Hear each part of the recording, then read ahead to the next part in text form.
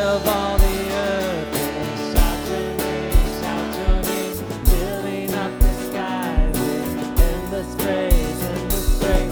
Yahweh, Yahweh, we love to shout your name, oh Lord. Welcome to Creekside Church this morning. We're excited to have everyone here. Let's just begin our time with God's Word. Psalm 62:5 says, "For God alone, O my soul, wait in silence. For my hope is from him. He only is my rock and my salvation. My fortress, I will not be shaken. On God rests my salvation and my glory. My mighty rock, my refuge is God. Trust in him at all times, O people. Pour out your heart before him. God is a refuge for us." You know, we come here this morning and we're reminding ourselves that he's our refuge. He's our rock. He's where we can pour our heart out to. He's the one that we can rest in. Let's just open our time in prayer. Father, we just commit our morning to you.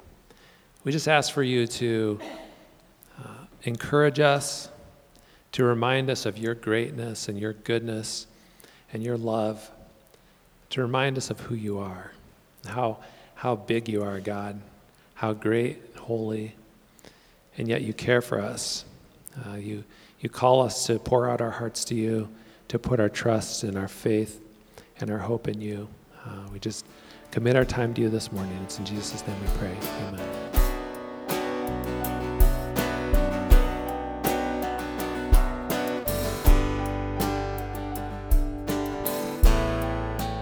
Well, the scoop on today is immediately after, well, not immediately, but about 12 o'clock, we're going to try to have a get-to-know-us lunch. So you may be a part of the church, you may have been part of the church for a long time, but you've never been to one of our get-to-know-us lunches. You're invited. We're going to share a meal together, and then we're going to share about Creekside Church, what our mission statement is, and some of our core doctrinal beliefs and that kind of stuff. So give you a feel for who we are, and you can check it out, and we will be glad to have you. Love to have you join us. That'll be in immediately back here in the fellowship hall immediately after, not immediately, sorry, Steve, not immediately, but soon after the service is done. About 12 o'clock we'll start. So that'll be the thing we're trying to accomplish there. And then one thing I would like to say is on the 20th of October, we're going to be having another concert of prayer in the evening. So I just ask you to be kind of putting that on your radar screen. We'll be getting some more information out to you about that soon. So if you do happen to be here as a guest and you are here for the very first time, we really do want to welcome you, and we understand, some of you want to come in and slip out and be incognito, and you don't want to know us to know who you are. But if you would like to let us know who you are, that little tear-off sheet on the bulletin, if you'd fill that out and put it in the pouches as they pass through the offering plate, we'd sure appreciate it. And I also want to say that on that tear-off sheet, some of our church family don't realize that it's an opportunity for you to give feedback, opportunity for you to share prayer requests, so it's for you too. So let's pray. Father, your word is living and powerful, sharper than any two-edged sword. It pierces even to the dividing asunder of the soul and the spirit, and the joints and marrow. It's a discerner of the thoughts and the intents of our heart. I must confess, Lord, that oftentimes when I read it, too often when I read your word, I fail to see it as your communication directly to me. I pray that you would forgive me. I pray that each of us would more consistently see these words on the page in front of us from your word as what you're trying to say to us. Help us to learn, to grow, mature, and develop by your grace. And we pray now, Father, as we open up the word of God, that you would receive our worship and praise to the study of your word for your glory. We pray you do your work to transform us. In Jesus' name, amen. Well, I don't know what is eating Jonah. Last week we saw that what was eating Jonah was the idea that he would actually have to share the gospel or share the message of judgment that would possibly turn the Ninevites from receiving God's wrath. That was eating him. Well, today we're going to see what really ate Jonah, physically what ate Jonah, but actually didn't digest him, it just ate him. And that is this big fish. Hannah Hurnard, in her book Hind's Feet on High Places, tells the story of little Much Afraid, which becomes a symbol of believers' spiritual journey through life. The story of Little Much Afraid. And in Little Much Afraid's experience, she repeatedly encountered detours on her path. And each of these detours were intended to give her a little better picture of her great and good shepherd. Just as God brings his sheep now down little detours in the path in order to teach us more about our good and great shepherd. In my first quarter of the first game of my junior year in high school, I was attempting to make a tackle.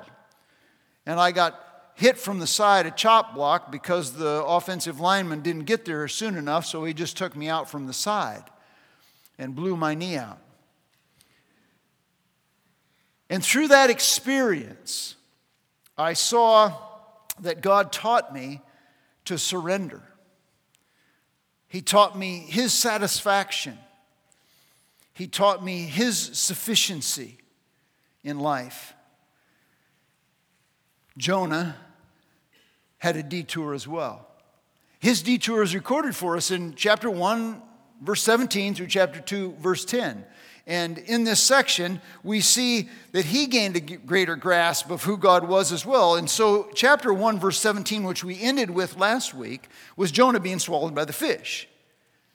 Well, chapter 2, verses 1 through 9, the prayer of Jonah in the belly of the fish, and then Jonah being expelled onto the beach, gives us a picture of what actually happened and how it all came to place. So it's kind of like Jonah 1:17 is kind of the overview, and then we fill in the backstory if we go, you never watch those movies, or shows where they show you the scene and then they go, 5 years ago. And you go, what? So it's like, okay, we got to backtrack. Well, that's what we're doing here in the book of Jonah, as we see what's going on in his life. And the recipients of God's mercy, as we see in Jonah's life, he learned a deeper grasp of God's compassion. The recipients of God's mercy, when we experience his mercy, it's intended, at least in part, so that we will be more willing and passionate to communicate that mercy to other people, in spite of the fact that maybe we didn't even like them before, but we'll realize, hey, God, what God's done for me is something I can't hold into myself. Cyclone fans are rejoicing. They don't have any problem telling people about the victory that they saw yesterday. How much more should we be willing to share the victory we have in Jesus with a lost and dying world? And that's what we see in the story of Jonah. His compassion that he experienced was used or intended to be used so that he would express it. So I invite you to turn to Jonah chapter 2, actually the end of chapter 1 and 2. You can, your device, your tablet, your Bible under the seat, wherever you want to find it. If you'd turn there with me, I'd appreciate it. We're going to look at Jonah's experience in his prayer, what he experienced and what he prayed, that reveals several steps which lead to the realization of God's compassion for us so that we can appreciate it. And as we appreciate it, we'll be more likely to communicate it. I'm in Jonah chapter 1, beginning with verse 17. And the Lord appointed a great fish to swallow Jonah. And Jonah was in the stomach of the fish 3 days and 3 nights. Then Jonah prayed to the Lord, his God, from the stomach of the fish. So he's in the fish. And now he's praying from the belly of the fish. And he said, I called out of my distress. When did he do that? Well, he did that. He says to the Lord, and he answered me. I cried for help from the depths of Sheol. He got thrown into the sea, and from the depths of the sea, he's praying to God, but we don't hear the recorded prayer until after he's in the belly of the fish. Verse 3, for you had cast me into the deep, into the heart of the seas, and the current engulfed me, and your breakers and billows passed over me. So I said, I have been expelled from your sight. Nevertheless, I will look again toward your holy temple. Water encompassed me to the point of death. The great deep engulfed me. Weeds were wrapped around my head. I descended to the roots of the mountains. The earth with its bars was around me forever. But you have brought up my life from the pit, O Lord my God. Now, he's in the belly of the fish saying this, okay? You brought me up from the pit. I'm here. O Lord my God. While I was fainting away, I remembered the Lord, and my prayer came to you into your holy temple. Those who regard vain idols forsake your faithfulness, but I will sacrifice to you with the voice of thanksgiving. That which I have vowed, I will pay. Salvation is from the Lord. Then the Lord commanded the fish, and it vomited Jonah up onto dry land. Don't know if it was a beach, but dry land, okay? Might have been a rocky beach, but he got up onto the dry land. The first step we see in God's attempt to show Jonah, and I think all of God's people since then, the compassion of God that would propel us to share that compassion, is that we experience discipline from God. Now, I'm going to be going, because this is a narrative text of Scripture, I'm not following it verse by verse by verse by verse, so some of the same themes are found in other places. So you have the outline in the text, and I'll try to unpack it for you, but it is there for you, and we'll try to keep you on track. So here we have several aspects of this experience of discipline that we should consider. First, what's the source of the discipline? Where does this discipline come from? Notice verse 1. He's praying, and he says this. Jonah prayed to whom? To the Lord, his God. What I really appreciate about the Hebrew is you don't have in Hebrew grammar, you don't have a separate pronoun. Hebrew only has consonants. And so what they do is they put vowel markings that give you an indication of the possessive forms. And what we see here is his God. And later he talks about my God. And I think, can I say that? Can I say my God? That he is my God? I believe in God the Father and in his Son Jesus and in the Holy Spirit, the three in one. So he's praying to his God. That's who he's praying to. So we know that when he says in verse 1, then you read this, he says, he's my God. And then in verse 3, for you, this is the same God that he's praying to, for you cast me into the deep. Who did? God did. God cast him into the deep. And your breakers and your billows, they passed over me. His God is responsible for his near drowning in the belly of the fish. And then being rescued into the belly of the fish. I wonder, have you ever felt like you're drowning? Could just be that God put you in that spot. Now, I'm going to talk a little bit about that more. But he put him into the belly as his discipline. You know, I've heard of parents who had older children who got arrested.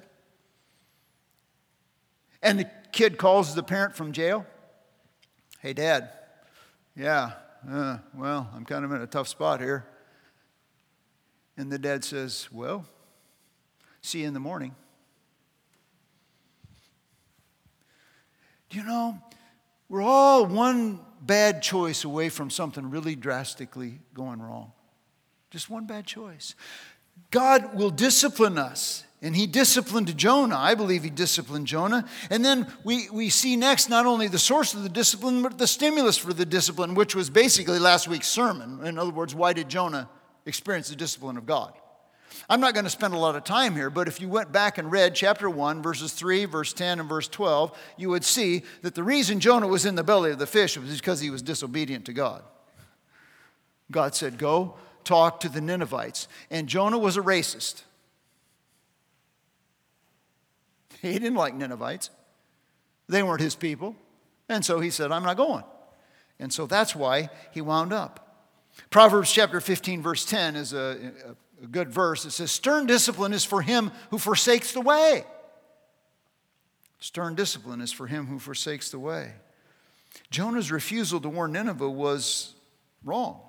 But see, God's not capricious. That means deliberately wicked. He's not like waiting for us to mess up so he can squish us, you know. He's not doing that. He's not vindictive at all. He disciplines us to promote spiritual maturity. The reason same reason a parent disciplines their child if they love the child is to promote spiritual maturity in the child's life. And I think about this. What form does your discipline or your disobedience take? I was thinking about how can we be disobedient? Well, Jonah's disobedience can be our disobedience. With specifically, we refuse to share God's truth with people around us, people we don't like, people I really don't want them to experience God's mercy. No, that can be our disobedience. I don't share with them the love of Jesus.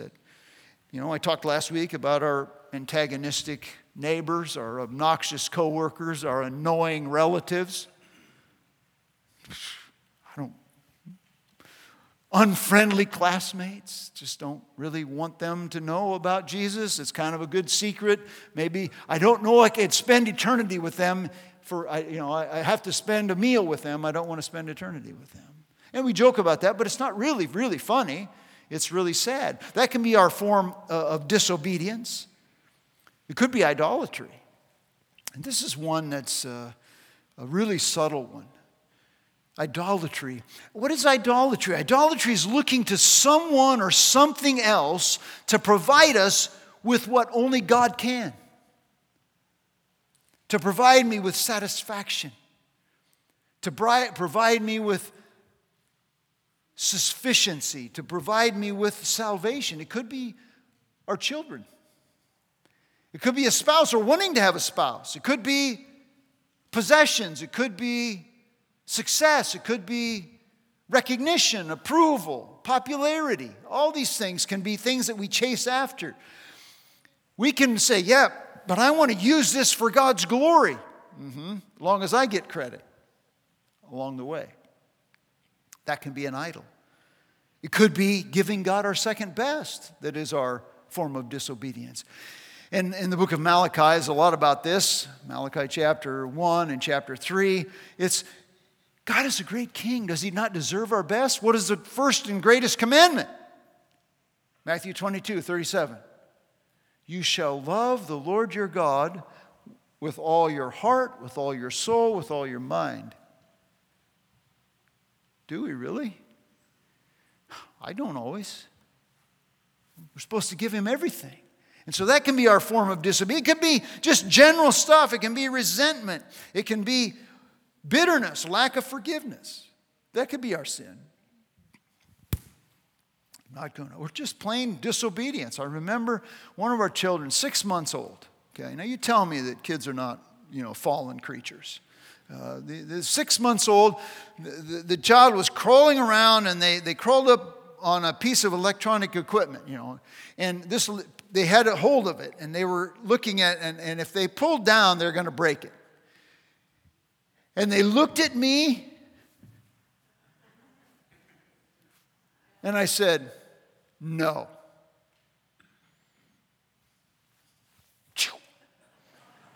Yanked it, broke it. I disciplined that child. Absolute willful. The most dangerous words that I've heard Christians say, I know it's wrong, but. I know it's wrong, but I'm going to do it anyway. It's a dangerous thing to put ourselves in that kind of position. So I think what I'd like to see, what I see in Jonah's life, and when we as believers experience discomfort, difficulty. Jonah was tossed around in the sea. But when we see and there's a sudden or persistent illness, or where there's some financial struggles are coming our way, relational upheaval, we should at least be willing to say to God, Lord, Is there anything in my life? Is there any disobedience in my life that you're trying to get my attention with this struggle with? Is there something that I'm not aware of? I think about Psalm 139, verses 23 and 24. Search me, O God, and know me, and try me, and know my anxious thoughts, and see if there is any wicked way in me, and lead me in the everlasting way. I don't know about you, but that's not as frequent of a prayer as it ought to be in each of our lives. Search me, O God, and know me, and try me, and know me, and see if there's any wicked way in me. Now, I'm not saying, and I don't want anyone to leave here saying, oh yeah, Pastor Steve said that every time we have a problem, it's because we're sinning. No. In fact, I would say that almost most, of our struggles are not as a result of deliberate disobedience. I don't know that for sure. Maybe you're a special case, But I would just say that most of our sin is not. Most of it is just simply we live in a fallen world, and some of it is that God is using a difficulty to test us. And to test is so as to prove our faithfulness. Think of the guy Job in the Old Testament where Satan said to God, well, yeah, look at this guy. You blessed him so much, he'll never curse you. And God says, okay, have at him. Just don't take his life. God tests us to prove our faithfulness, to solidify our faithfulness. But sometimes God does discipline us. That's what we see in the life of Jonah. Jonah wasn't ignorant. Now, here's the deal. And the reason I say this is because most of the time when we're living in disobedience and we get disciplined, we know it. My child, you think at 6 months of age they didn't know why they got disciplined? I think they knew why. I think they knew why they were doing what they were doing. They knew they were being deliberately disobedient. Jonah wasn't ignorant. In chapter 1, in fact, chapter 1, verse 12, what does Jonah say? He says, and he said to them, pick me up and throw me into the sea, then the sea will become calm for you. For I know that on account of me, this great storm has come upon you. He knew. And oftentimes we know as well what's happening. We're not usually oblivious to our own disobedience. Sometimes we are. Sometimes we are. Then we see the substance of his discipline. And if you look with me at verses 3 and 4, he says, for you cast me into the deep, into the heart of the seas, and the current engulfed me, and your breakers and billows passed over me. So I said, I have been expelled from your sight. Nevertheless, I will look again to your holy temple. And then verses 5 and 6, water encompassed me to the point of death. A great deep engulfed me. Weeds were wrapped around my head. I descended to the roots of the mountains, which is an interesting phrase because he's in the ocean. But the roots of the mountains is where do the mountains come from? If you've been, most mountains are a result of upheaval, and a lot of mountains are underwater. Well, the roots of them are way down deep. I said, wow, what would this be like? I mean, how many of you have ever actually been to the ocean or a big sea, maybe one of the Great Lakes? You been there? Come on, raise your hand. Help me out here. Okay. Have you ever been there when it was really, really turbulent and the water was nasty? Well, if you go to the West Coast and you go to the northern Pacific region, it's almost always nasty. At least it seems like it to me. It's not like still waters. You go to still waters, you want to go to the Caribbean, okay, or down along the Florida Panhandle and there, I think. One time in college, I was in Daytona Beach, and the Atlantic can get pretty nasty. And at this point in time, it was pretty nasty. The water was really, really turbulent. It was really churning, and there was an undertow. And if you've ever been in the water when there's an undertow, it means that the water underneath is dragging you back out to sea, and it is a very, very strong thing. And so I was young and stupid, and so we went out into the ocean, and we're playing around in the ocean, and we're trying to swim fast and catch these waves. I didn't have a surfboard, but we were trying to body surf, and I caught a wave, and I went, and man, I tell you, at the end of that wave, I was just like a rag doll. I was just upside down and all around, being thrown and flailed, and I got thrown into the sand on the bottom. Fortunately, it was sand and not coral, and it was like, whoa. That was freaky.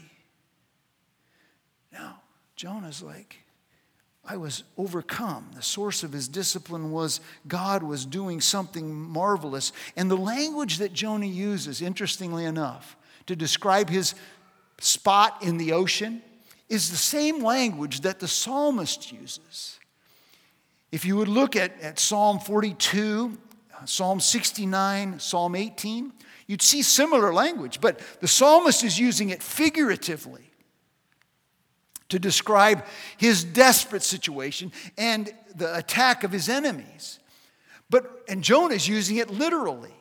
He's drawing upon the psalmist and informing us that it's literal or figurative. Whether it's literal or figurative, this idea of the overwhelming power of the ocean is oftentimes used in the scriptures to communicate a dreadful situation. The sea was a terrible thing. Isn't it interesting? In Revelation 22, it says there will be no more sea. Why do you think that's there? There will be no more turmoil. There will be no more desperate situations. There will be no more tragedy. That's what they saw the sea as. And so he's describing it in the way that only the scripture could communicate, utter despair. And the point of the discipline is that it's not fun. Not intended to be fun. The reformers used this phrase, a severe mercy. A severe mercy. That it was a difficult thing, but it was a merciful thing. And God was using this severe mercy in Jonah's life. God's discipline is not fun. It brings us face to face with our own human frailty so that we are acutely aware of God's absolute sovereignty. And it's all for the purpose of our maturity.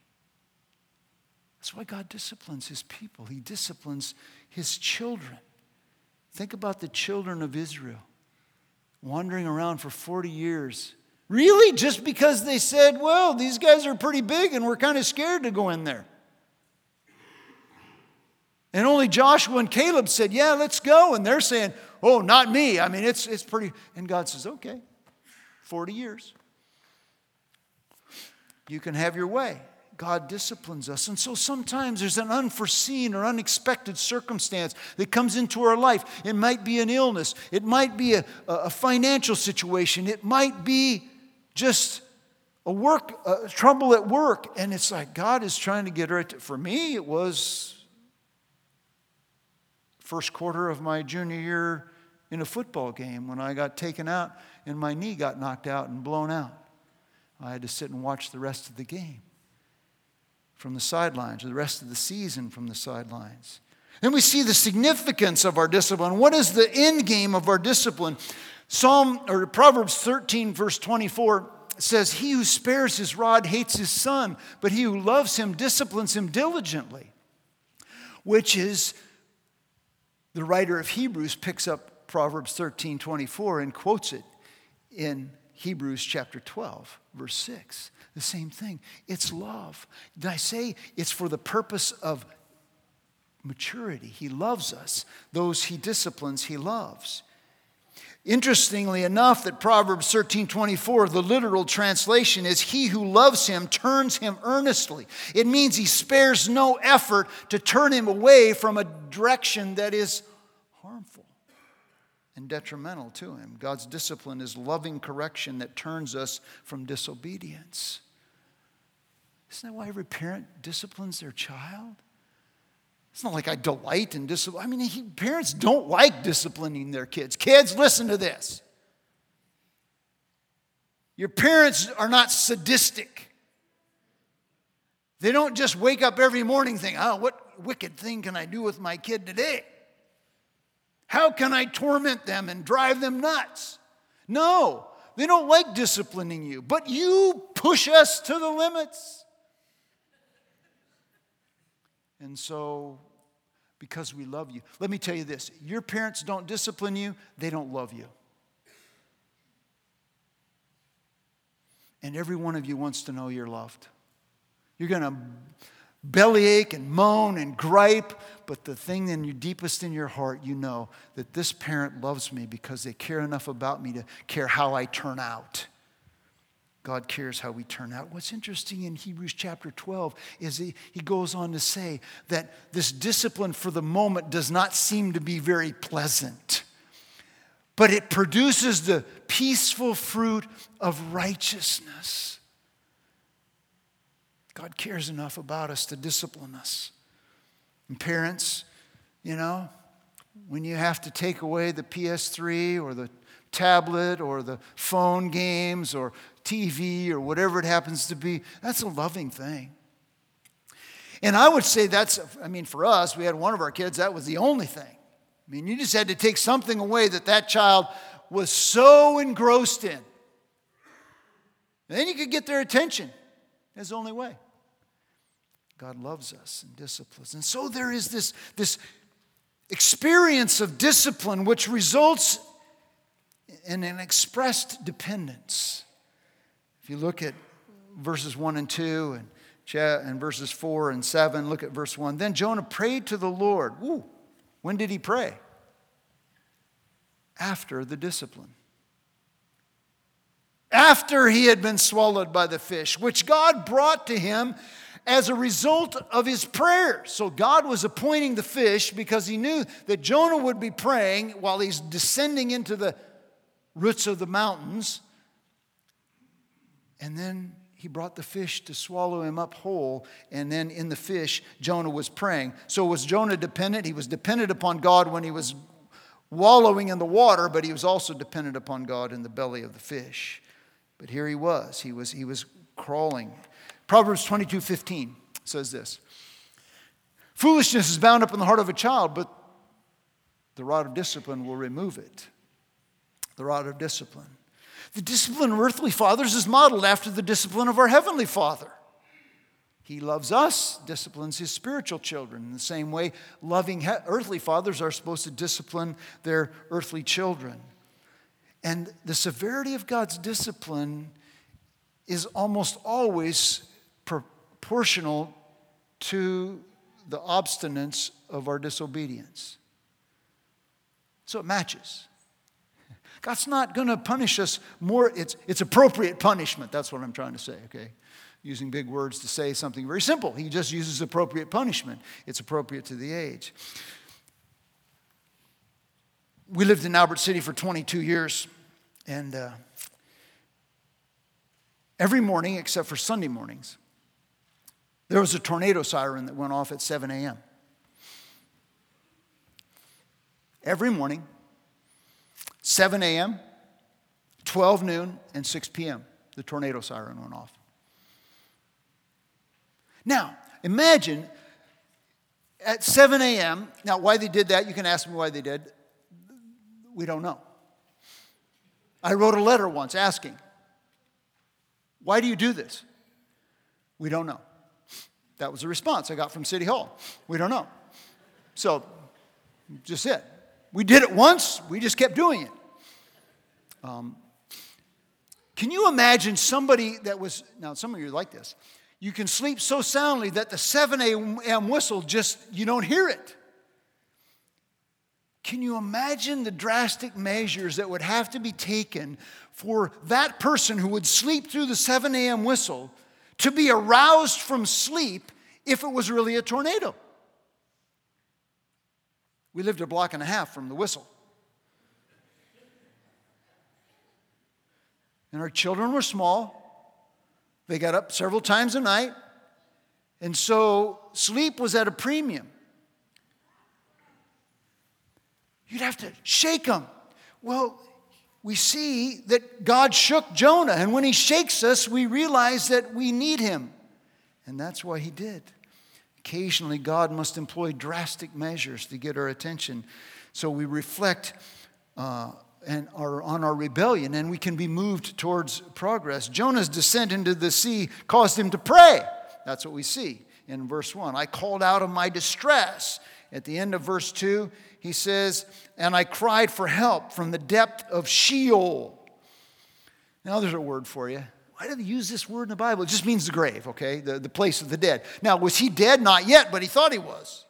So he wasn't in the grave, but he was thinking, I'm going to be dead soon. And so he prayed. And in verse 4, he says this, so I said, I have been expelled from you. Nevertheless, notice this, I will look toward your holy temple. I will look towards your holy temple. I think he had in mind Solomon's prayer in 1 Kings chapter 8. In 1 Kings chapter 8, Solomon is praying because he had just constructed the temple. And on his knees with his hands raised to the heavens, he's praying to God Almighty. God, if your people who are called by your name will humble themselves and pray, if they will cry out to you, if they experience pestilence, if they experience famine, if they experience the discipline of God. You can read down through the text. All these things would be the discipline of God for their disobedience. All of the punishment that they would experience. If they would pray to you, and they would turn towards this city where the temple is, which means the presence of God. In the Old Testament, you can read temple, you just read the presence of God because that's where God chose to dwell among them. That was their concept of it. It wasn't like he was housed there, but that was their idea that his presence was there. And so pray. And I think Jonah is realizing, I'm going to offer my prayers to your temple. God, I'm one of those people that he prayed for. I'm turning my face if I can. I can't. He doesn't know where he's at. He's in the ocean. But figuratively, he's praying to God towards that temple. And he says, I'm praying to you. Nevertheless, yet I will pray. And he understood and believed that God would answer his prayer just as he's promised to answer. Then if you look at verse 7, he says, while I was fainting away, just about dead, almost gone. During his descent into darkness, he remembered the Lord. It's kind of one of those deathbed prayers, right? God, help! Wasn't elaborate. And what's interesting in verse 7, he says, while I was fainting away, I remembered the Lord, and my prayer came to you into, notice the phrase, your holy temple. I prayed to you when I was going down. Now that I'm out, I just want to tell you, I remembered you and I prayed to you. And guess what? I know that you answered because I'm here in the belly of the fish. You rescued me and you saved me. Expressed his dependence upon God. He knows he's been delivered. Isn't it sad that sometimes, most of the time, the most desperate and passionate prayers we pray are when we are the most pitifully needy? We aware of it. Why do we have to wait to that? Why do we have to wait until we're, fainting away in order to pray sincerely to God? God longs for. He answers those prayers. Don't get me wrong. If you're going down, fainting away to the roots of the mountains, then pray. God will hear. But he wants to hear our prayers all the time. He disciplines us, and the discipline results in dependence, and that dependence resulted and led to deliverance. That's chapter 1, verse 17. He's in the belly of the fish. God appointed a fish to swallow him in response to his prayers. And then in verse 2, and he said, I called out of my distress to the Lord. Now notice the next phrase, which I skipped over before. And he answered me. End of verse 2. You did hear my voice. God answered and heard. The psalmist's language in Psalm 18, verses 4 through 6, is again being drawn upon by Jonah to communicate that he serves a merciful and saving God with power over death. All through this, we see the sovereignty of God. God appointed the fish. God cast him into the sea. God brought him up out of the sea. God saved him with the fish. God is at work in a mighty way. And I see here that God is willing to save the disobedient from the discipline, but he's also willing to save the unfortunate. All the times when we're not being disciplined, God is still willing to hear our prayers and deliver us from the unfortunate circumstances and the unfortunate things when we call upon him. Notice in verse 2 it says, he will answer. He answers. You will answer.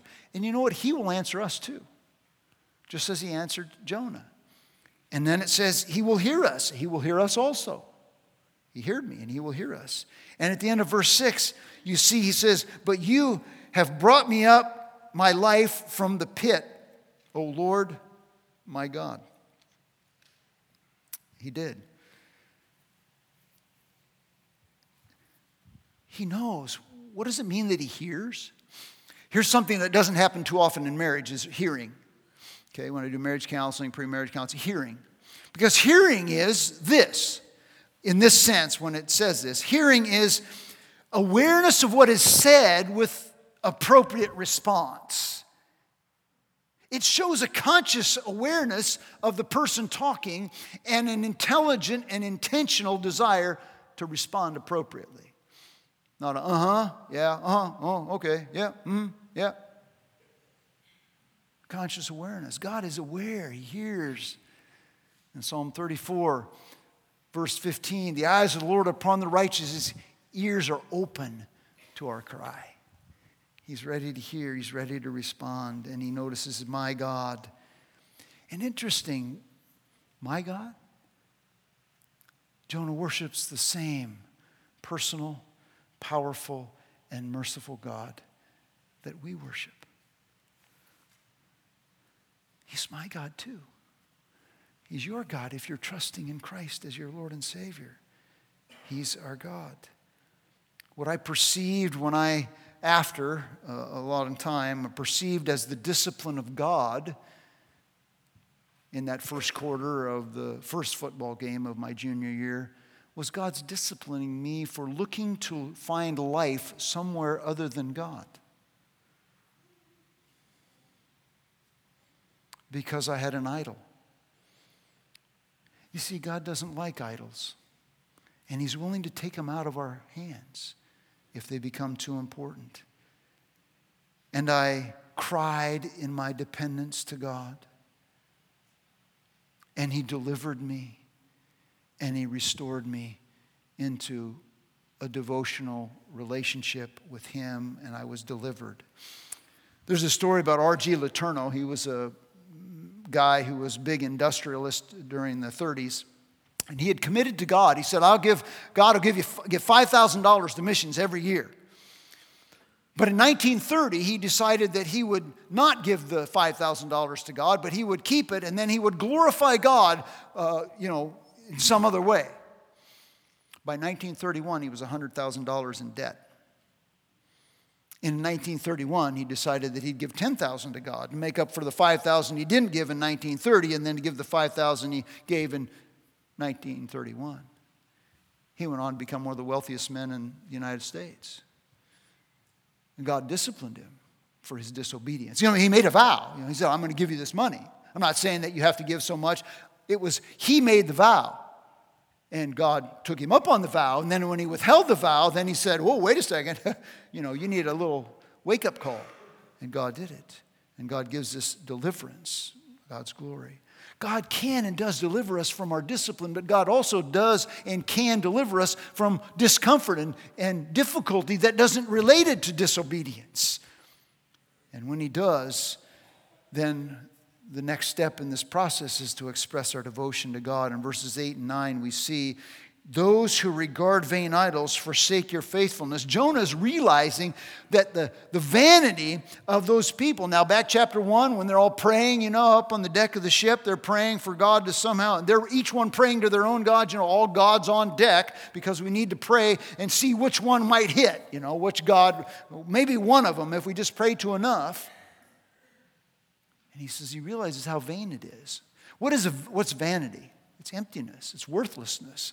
I have I can find it in here. Yeah, there it is. Maybe. Yeah, I have a foreign currency in my Bible. I use that as a bookmark for my reading. It's absolutely worthless. It's probably not even worth the paper it's printed on. I tried to use one of these once when I went back to this country, and they said, you can't use that. It's not any good. Oh, really? Yeah. Vain idols, they're worthless. They're of no benefit, no good. And then they forsake faithfulness. Those who worship vain idols forsake their faithfulness. What does that mean? I like the NIV translation. It says that they forfeit the grace and mercy and love that could be theirs. If they were worshiping the true God, they would know the love and grace and mercy of God, but they don't. They worship these idols, and so they forfeit their faithfulness, the faithfulness of God in their lives. Jonah's awareness of the vanity of worshiping idols is accentuated by the victory he received by praying to and searching and looking to his God. That's a waste of time. I know the true God. He saved me and delivered me and rescued me. God got my attention.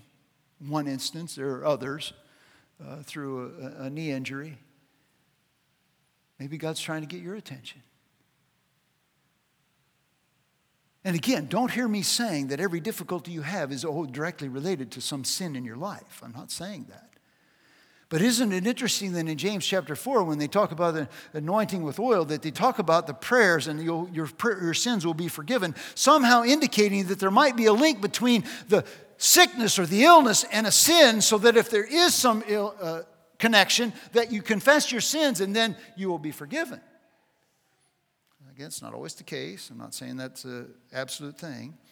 Then in verse 9, Jonah's gratitude results in his commitment to offer physical and verbal praise to God. I'm going to praise you. These guys that worship the vain idols, they got nothing to praise God about, but I have everything to praise God, and I'm going to keep my vow. That's what he said in verse 9. I thought that was interesting. I'm going to keep my vow. What vow did he make? When did he make this vow? I don't know, but I think when he was plunging down to the bottoms of the earth, he's like kind of, some of you old timers, you might remember MASH and Radar O'Reilly saying, God, if you get me out of this, I'm going to, make a promise. He made a promise to God. I think he made a promise to God. Okay, I'll go to Nineveh. It's not in the Bible, but he made a vow, and whatever that vow was, he said, I'm going to keep it. And we know that he ended up going to Nineveh. I don't know that there's a connection, but it seems likely. And then he makes a statement. He quotes Psalm 3, verse 8. At the end of verse 9, he says, salvation is from the Lord. Now, what kind of salvation is he talking about? New Testament people, we always say, Jonah got saved. Yeah, he did. From the sea. And most times in the Old Testament, when they're talking about salvation, they're talking about some physical deliverance. But there's a connection between physical salvation and a trajectory of spiritual salvation. I want you to look at Isaiah chapter 45, verse 17. It says, Israel has been saved by the Lord with an everlasting salvation. Now that's something different than just getting saved from a fish. And how is it that they're saved? Israel, the people of God, Israel, are saved from this into an eternal salvation. Romans chapter 11. In Romans chapter 11, verses 26 and 27, it says, and thus all Israel will be saved, and this is my covenant with them when I take away their sins. That's spiritual salvation. When God takes away our sins, then we are spiritually saved. Not just physically saved, but spiritually saved. And God, in His infinite mercy, wants to use Jonah as sort of a precursor to communicate what he has communicated all along through the Old Testament, that this eternal salvation is not exclusively for the Jews. Isaiah chapter 45, verse 22 says this. It says, turn to me and be saved, all the ends of the earth. Get that?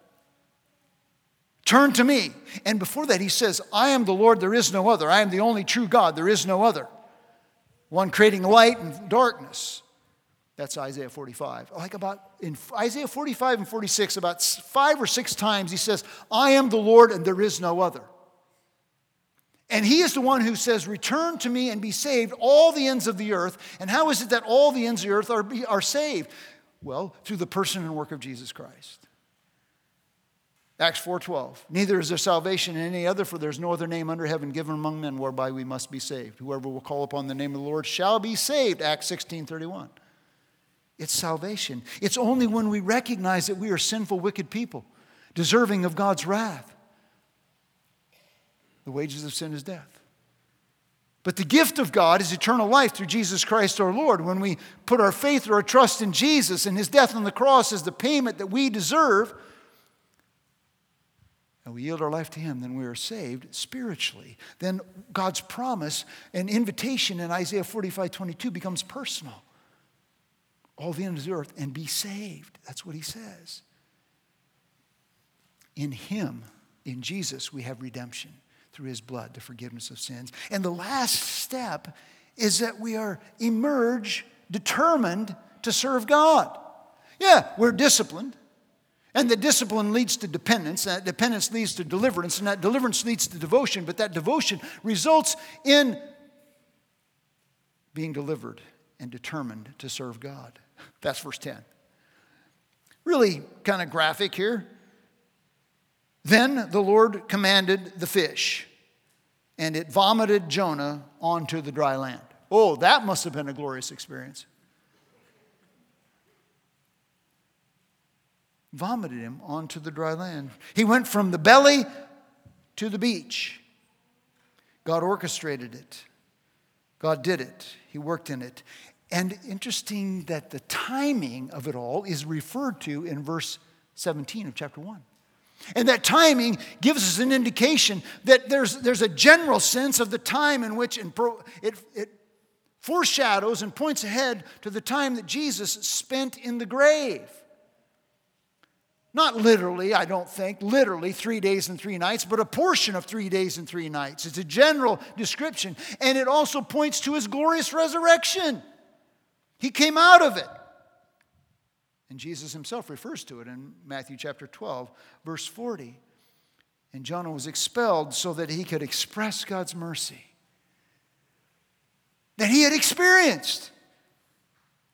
He could express it to the Ninevites. Okay, think for a moment. This is a little quiz. Don't say it out loud, okay? What is your favorite restaurant if you're from the metro area, in the metro area, if you're not, just wherever you live, okay? What is your favorite restaurant? Best food, best service, best price. Think of it. Okay? Now, would you have any problem telling me, personally, what that restaurant is? No. A heartbeat, you would tell me what your favorite restaurant is. Yeah, you got to go here. It's the best food. It's the best price. It's the best service. It's great. If we have experienced the mercy of God, why are we so reluctant to share what we have so gloriously experienced? Let's share with people the experience of God's mercy, what God has taught us as his followers of Jesus, what he's done for us in bringing us to himself. We should be willing to share it with a lost and dying world. If you're here this morning and you do not know Jesus Christ as your Lord and Savior, I would commend to you that this story about Jonah is not a fictitious myth, but it's a factual story. And that the God who gloriously delivered this follower of his from the sea to the belly onto the beach is a God who is willing to rescue you and permanently pardon any skeptic, any critic, any person hostile to him if you only will admit that, you know what, I'm a rebel and I reject God, but I realize that I deserve his punishment, and I want to accept what Jesus Christ did on the cross as the payment for my sin. And I want to turn from my life of self-direction and let the Savior take control. He's willing to save your soul so that you're not only delivered from the belly of the fish, but that you're delivered from eternal damnation. And those of us who know Jesus as Lord and Savior, guess what? You have experienced the mercy of God in your salvation. And almost all of you have experienced God's mercy in rescuing from his discipline. So, let us not be so bullheaded as Jonah. And we're out on the beach, okay? We didn't even have to go into the belly. We're on the beach. So let's go out and share that message with a lost and dying world. And as we break bread and drink the cup, that's the reminder of what we have received. And what we have received, we don't want to keep to ourselves. I tell you, folks, that's the glorious message of the gospel of Jesus Christ. Other religious systems teach that if you're in, you're in. If you're out, you're out. And if you're out, we don't want you in. That's not Christianity. It's that all the ends of the earth may be saved. Let's pray. Father, take these words and rivet them to our hearts and drive home these truths to us. God, help me, help each of us who know you to understand more fully the mercy we have received. Help us to be more passionate about sharing that mercy with a lost and dying world. And if there's anyone here who doesn't know you, I pray that your Spirit would work in their hearts and that they would turn from their sin and trust in Christ and realize the mercy of God. In Him we have redemption, your Son Jesus, the forgiveness of our sins. As we break this bread, help us to take some time to reflect and to confess any known sin and turn our hearts back and renew that determination to serve you and follow you and that devotion for you. For all you've done for us, we pray in Jesus' name. Amen.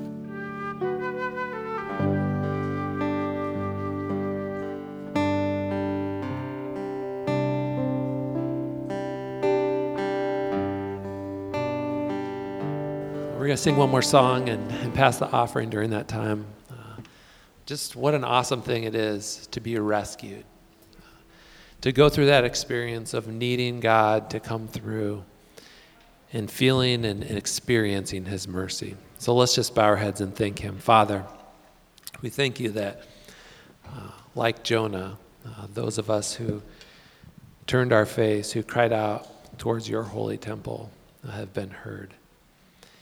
Father, we pray that you would fill us again this morning with grateful hearts, that joy would overflow into our week, that we would take that grace, the mercy that we have found, and just be a light for you, that we would not hold it in, we would not be a candle hidden under a basket, that we would shine forth, that we would be a people of priests, ambassadors for Jesus.